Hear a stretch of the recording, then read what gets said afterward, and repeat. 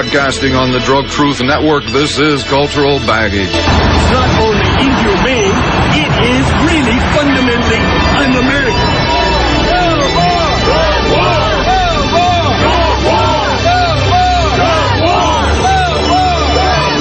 My name is Dean Becker. I don't condone or encourage the use of any drugs, legal or illegal. I report the unvarnished truth about the pharmaceutical, banking, prison, and judicial nightmare that feeds on eternal drug war. Welcome to this edition of Cultural Baggage. I'm glad you're here with us. Here in just a few minutes, we're going to speak with Loretta Nall. She's running for governor in the state of Alabama. But first up, I want to present an interview I did this week with Roger Goodman. He's running for a state representative in the state of Washington. He's also a member of the King County Bar Association, and both of these candidates are for ending the war on marijuana users, for destroying many of the mechanisms of the drug war. So let's go ahead and go to that interview right now with Roger Goodman. Roger, you have been involved with the King County Bar Association for several years now, and in regards to their drug policy initiatives, if you will. Tell us, sir, you're putting on another hat. You are running for office in the state of Washington as a representative? That's right. Yeah, for over 5 years now, we've been coordinating a professional and civic coalition to support change in the drug laws here in Washington State through the local bar association. And anyway, in my own neighborhood, the state representative has decided to run for the state senate, so that opened up his seat. So my wife called me and said I have to run. So I can't say no to my wife. And I certainly appreciate that predicament, if you will. Roger, the fact is, drug policy needs changing. I think a lot of folks would agree with that, perhaps a majority these days. And the truth be told, we have frittered away millions, if not billions of dollars on prosecuting this drug war, money that could have been used for school or education or health services. Your thoughts, sir, what would you do once you're elected? Well, that's exactly right. You talked about the need to shift resources away from what we're wasting to what we could actually invest in that would yield a return. And so in my district, people can't afford health insurance. We don't have, children don't have health care unless it's in the emergency room.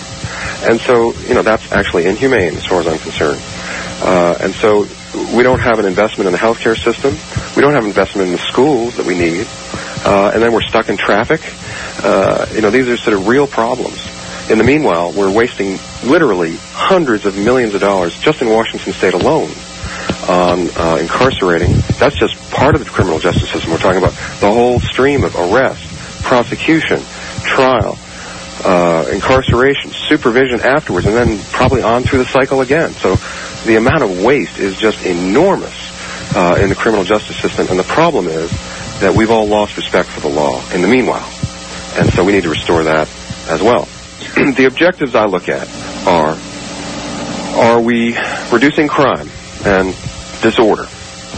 Are we improving health? Are we protecting children better? And are we saving public money? And by any measure, our current policy with regard to drugs couldn't be worse by those measures. So what we need to do is take control. We could go on and on about how the drug wars failed. Everybody knows that. Dangerous drug use by children has doubled in the last decade and a half. We've got crime out of control, corruption with it. We've got disease in the streets. We've got drugs in the schools. This is ridiculous. The system's broken, and people know that. So what we need to do is talk about the alternatives. Now, we don't know what specific alternatives. We know the questions we need to ask, regulatory questions. What about medical supervision? What about, all sorts of sort of boring issues about quality control and storage and so on. But we need to take it away from the criminals. Here in Houston, we have major road construction. It seems to be a permanent thing going on, but it never really improves. Major congestion and problems of that type. What is the situation there in Washington? Well, here in the Pacific Northwest, basically, too many people want to live here. I guess the secret got out. And so we have just a crush of new housing and traffic. And, you know, part of my campaign is certainly to improve transportation choices for the people. And you know, we have to widen the lanes and we have to provide more multimodal transit and that sort of thing. But I'm being honest. I'm being honest as I go door to door and talk to the voters in my district, and I say, you know what? We're not going to get out of traffic. And they nod their heads because they know.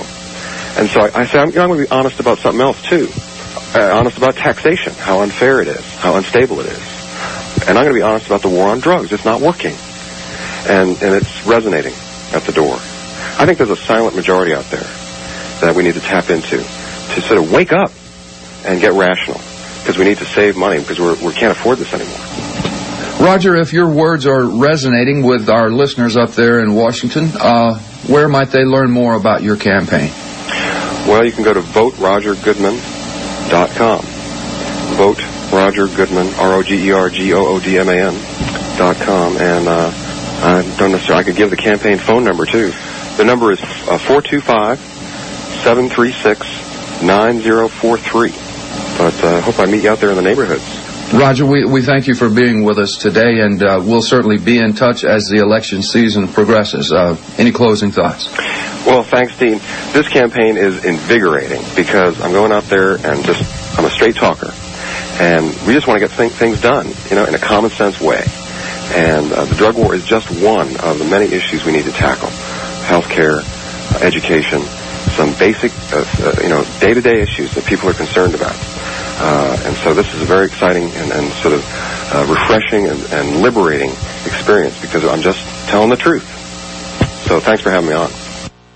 Okay, with that, I want to thank Roger Goodman for taking the time out of his busy schedule to visit with us here on the Drug Truth Network. And I'm proud of the fact that I've known Roger now for a few years, and him and Cliff Thornton running for governor up in New Jersey, and Kevin Zeese running for Senate, and I believe it's Connecticut, and no, Massachusetts, I think. And I'm proud of my affiliation, my association, my friendship with our next guest. She's running for governor in the state of Alabama. I want to welcome to the show Loretta Nall. Hello, Loretta. Hi, Dean. Well, welcome to Cultural Baggage. Glad you're with us. Thanks for having me tonight. I really appreciate the invite. Well, were you able to hear Roger? I did. I get to listen to Roger's interview. It was excellent, just as I suspected it would be. I know Roger as well, and Rachel Kurtz, also out of the King County Bar Association. They are known to slip down to Alabama once in a while and lend us some of their legal advice on issues that we're working on here. I've got a great deal of respect for both of them. And the point is, there are many, a growing number of people who recognize that this drug war has been nothing but a failure, and who are willing to speak up, and in your case, and the politicians I mentioned, willing to stand up very tall and speak the truth. How's it going in Alabama? I'm going to pick up on something that Roger said. It's very liberating because it is the silent majority that agrees. A lot of my campaign has been focused on drug policy reform. It's how I got my start into Alabama politics. And, you know, when you first start out on something like that, you wonder what kind of reaction you'll get. Are they going to, like, run you out of town on the rail? Or they're going to, you know, string you up? Are they going to shoot you? Or, you know, they're going to ostracize you? But I find that from the poorest groups of people that I speak to all the way up to, you know, the most well-educated and most financially well-off, I rarely run into anyone who disagrees. I find that people are just waiting and have been waiting for the lightning rod to come along and take the first major jolt, and then they're willing to get in behind you. You know, I spoke briefly with Cliff Thornton up in Connecticut yesterday, and he was talking about he was in a parade this past weekend and how refreshing, just wonderful it was. The crowds of people, hundreds at a time, just shouting and clapping and applauding what he had to say.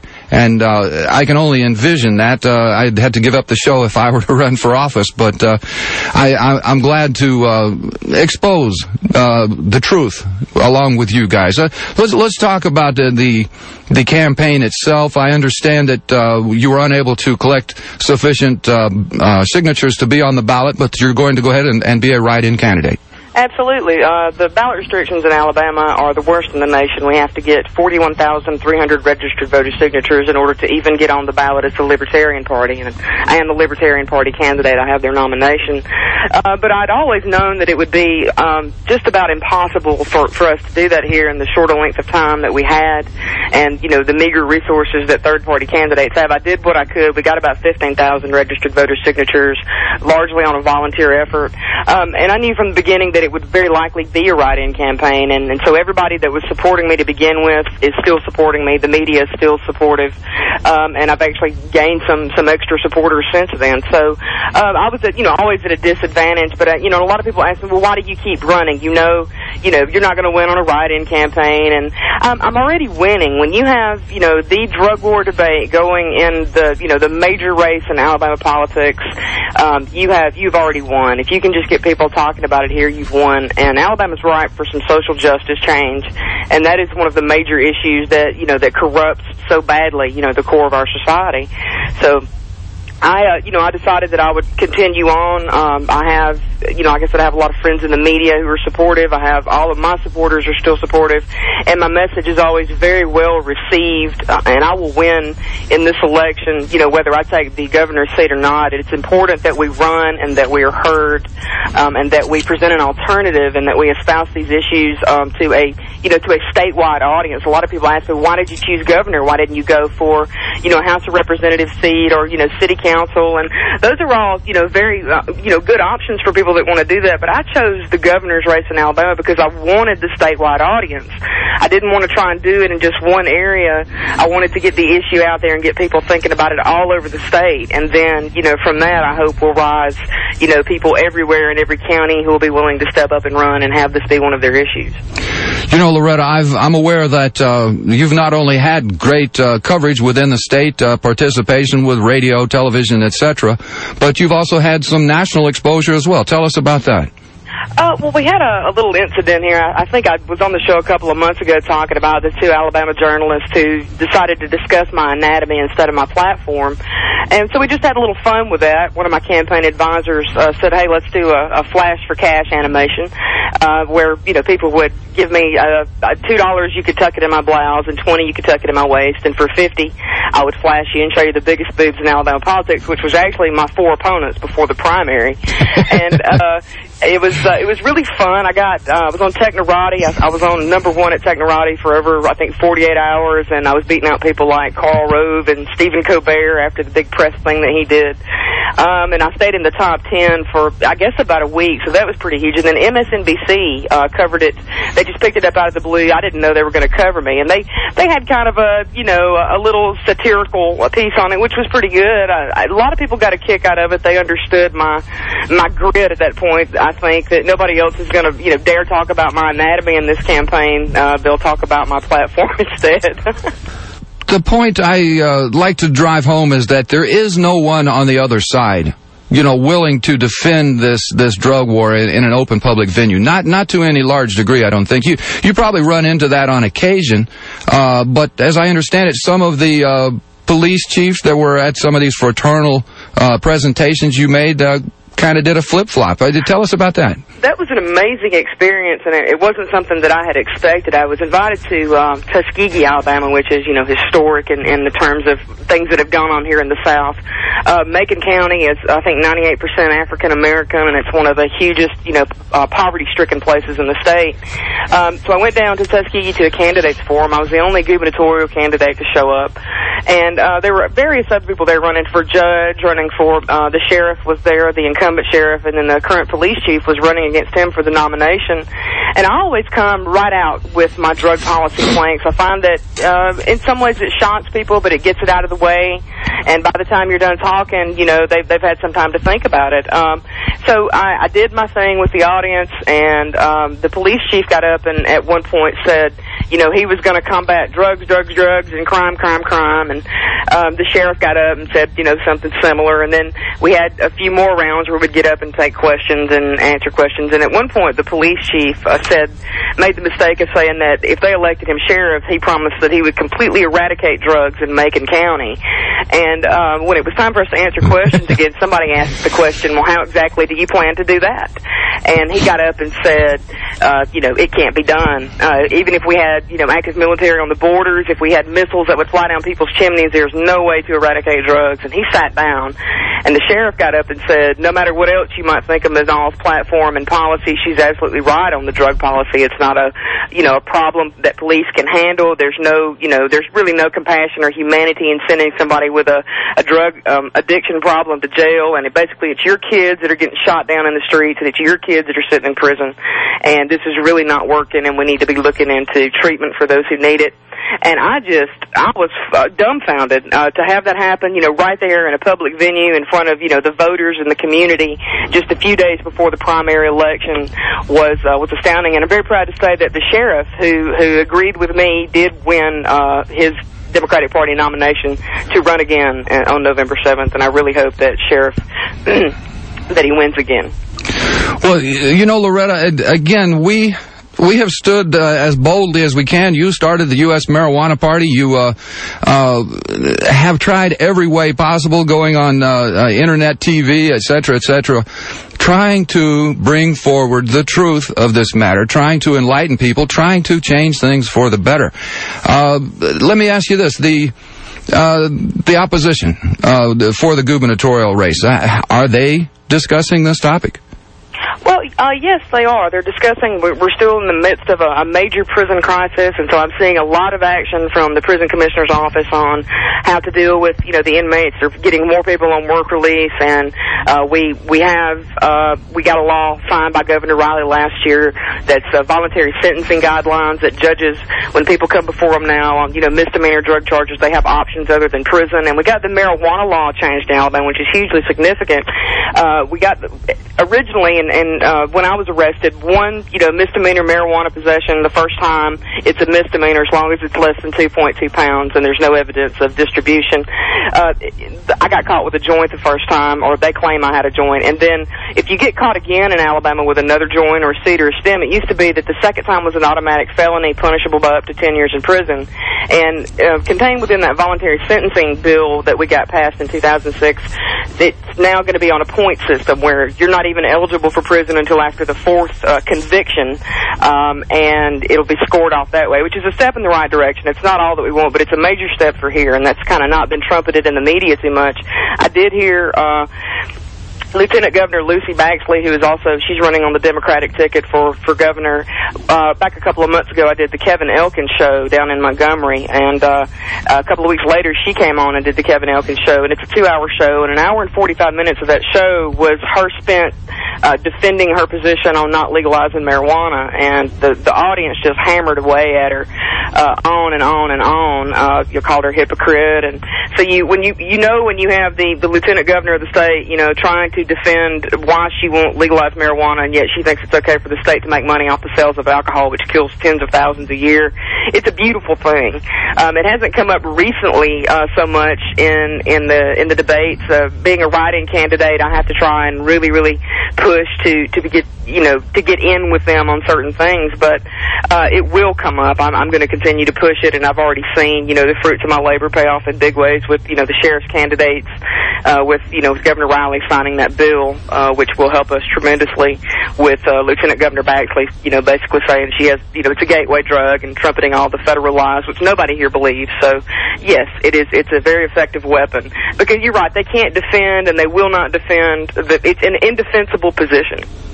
Exactly right. The point that I think you also want to drive home is for those voters to get out, to vote, to think logically before pulling that lever. Absolutely. The Republicans and Democrats, there are good ones on both sides. I'll get that out of the way right away. I don't think, slamming a party as a whole one way or the other is ever a good idea. You need to investigate your candidates in every election. You need to participate not just in the big governor's races or in the presidential race. You, the listeners, if you really want to have a positive impact on drug policy reform, one, you need to start paying attention to politics, because politics is the art of controlling your environment. It's as simple as that. If you want to have any say in the laws by which you're governed, you're going to have to be involved in the process of making them. And one way to do that is to, participate in the electoral process by casting the vote for your candidate, by lobbying your elected officials. Another way to do that is to actually become the candidate yourself, like I did. When I decided to do this, it was because I looked at all the possibilities and potential candidates and decided there's really not anybody there that represents me, not even close. And I'm kind of sick of not being represented. And I want people to know that politics is not hard. It's not hard to do this. It's a lot of it's make-believe. A lot of times they're just making it up. And politics is for the people, up by and for the people. It's not for these rich millionaires who have co-opted our electoral process and make laws that they don't apply to themselves, only to us. So we have to learn to think of it in that way. These are not gods. They're just people, and we're just people, and we have a right to jump in and throw our hats in and make them address issues that are of concern to us. And I think Cliff Thornton and Kevin Zeese, Roger Goodman, and myself are going to win. I believe, some of us may actually win the governor's seat. I think Cliff Thornton has a tremendous chance to win governor of Connecticut.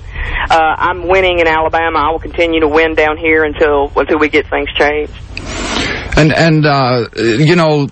we spoke earlier of the gathering of signatures, and many times that involves paying people to go out and collect them, $1.50 a signature. That happens many times. But I know without the money, the wherewithal to get that done, that was an impediment. As you say, the Libertarians are forced to do this each election, and therefore, it's an unnecessary expense to their campaign. If folks wanted to learn more about your run for governorship of Alabama, or I don't know if they had in mind to make a donation, how could they do that? You can do that by logging on to nallforgovernor.com. That's NALLFOR governor.com. There's a way on there to make a contribution or to learn more about my campaign, information about possibly getting involved yourself as a candidate as well, because I really want people to start thinking in those terms. Now, Loretta, as I say, you and I have been delving into this, sharing this information as best we can. Take a couple of minutes here and sum up to people your observations, how they can grab the handle, grasp the reality that this drug war is a fraud. Well, basically, all they have to do is look around. I read a story in the Birmingham News last night. It said that Sheriff Mike Hale and a whole bunch of drug task force agents descended on a private low-income apartment complex in East Birmingham with their police dogs, sniffed drugs or traces of drugs in 14 cars and arrested 30 people. And he said in the paper, is it really that widespread, or are they just that bold? This doesn't look good. If you just read the papers every day, you see drug arrests. If you listen to the police scanner on the radio, it's all, simple misdemeanor possession. And if you look at, the meth is a perfect example. I mean, if we are winning the drug war, then why, are people, using, cooking the stuff up in their home? And I like to tell people a lot of times, there's a simple way, I think, to try at least and correct that problem, and that you can get methamphetamine on a prescription from a physician under the name of Desoxyn. So it seems to me like if they really wanted to fix the problems, that, they would go that route. But the drug war is not about fixing the problems. It's about, as Cliff Thornton said, it's a war that can be waged but never won. It's a government jobs program. Kids aren't safe. Kids can get drugs on any street corner in any quantity they want as long as they have money. We have too many people in our prison system, and all of our good social causes, education, health care, all those things, the millions and billions of dollars that we spend every year need to be focused back on that. People need to understand, if you look around, it's a police state these days. They're everywhere. And the Supreme Court just said the other day they don't have to knock any longer with a warrant. They can just go charging in. So the drug war is a complete failure. If it were working, then we wouldn't have overcrowded prisons. We wouldn't have kids addicted to drugs.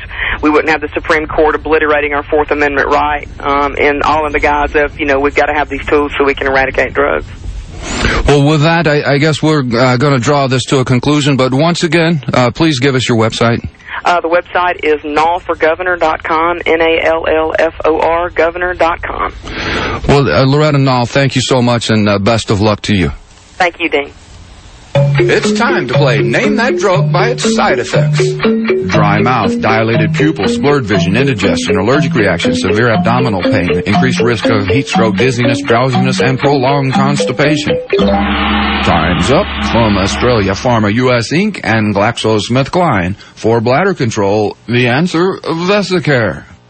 President George Bush, Supreme Court Justice Clarence Thomas. Many famous Americans, including prominent conservatives, have used marijuana. None were arrested, and all have lived successful lives. President Bill Clinton, Governor Arnold Schwarzenegger. Is it fair to arrest 750,000 people a year for doing what presidents and a Supreme Court justice have done? Visit the Marijuana Policy Project Foundation, www.joinmpp.org, or call toll-free 1-877-JOIN-MPP. Place 12 monkeys in a room. Place a ladder in the middle of the room. Hang a bunch of bananas from the ceiling over the ladder. Leave the room and watch through a two-way mirror. When the first monkey starts climbing the ladder, seeking bananas, whack the monkey with a broomstick. Whack additional monkeys as necessary to prevent them from reaching the bananas. Continue this effort until the monkeys begin stopping one another from climbing the ladder. Remove one of the original 12 monkeys and replace with a monkey who has never been whacked with a broom. Watch as the original monkeys keep the newbie from climbing the ladder. Replace the original monkeys one by one. Watch as a room full of unwhacked monkeys keep one another from the ladder and the bananas, even though none of them know the original reason to refrain. Observe the perfect example of the mechanism of drug war in action. All right, I'm getting back to my notes here. A couple of things I wanted to point out. Next week, we're going to go international. We're going to bring on a gentleman. He's a former drug cop. He's the former coroner and the former mayor of Vancouver, British Columbia, and he's now a senator up in Canada. We're going to have with us Mr. Larry Campbell here on the Cultural Baggage Show. I think it's important that you do your part. I run into you on the streets, at the grocery store, in the pool hall, wherever, and you tell me, Dean, you're doing a great job. And then I ask, have you written that 50-word letter? Have you mailed it to your congressman? Have you sent it to the local paper? And way too many of you say, well, no, not yet. And the truth is, you need to do that. You need to do that. You need to stand up for the truth. We've been bamboozled, swindled, they had this major sting put on our nation about 100 years ago. The servants of the drug lords, and I don't mean just those in Colombia, I mean the pharmaceutical companies as well here in the U.S. and other countries. We have been swindled. We have been robbed of our liberty. We have been told that it's best that little Johnny go to prison so that he not be addicted. Though, truth is, he can get drugs in prison. So what we have to do is face reality. We have to gather these facts together. You can go to our website. There are hundreds of programs at drugtruth.net featuring doctors, scientists, lawyers, authors, politicians, Nobel laureates, people whose word you should trust. I say these things and, I sound, I guess, far-fetched to some folks, but these other folks justify and legitimize what we're up to. It's up to you. Please visit our website, drugtruth.net. Become part of the solution. I promise it will happen once you get involved. We've got Eric running the boards for us tonight. I think we're about ready to wrap it up. So with that, I remind you once again that because of prohibition, you don't know what's in that bag. Please be careful. To the Drug Truth Network listeners around the world, on behalf of engineer Philip Guffey, this is Dean Becker for Cultural Baggage and the Unvarnished Truth. The show produced at the Pacifica Studios of KPFT, Houston. Tap dancing on the edge of another.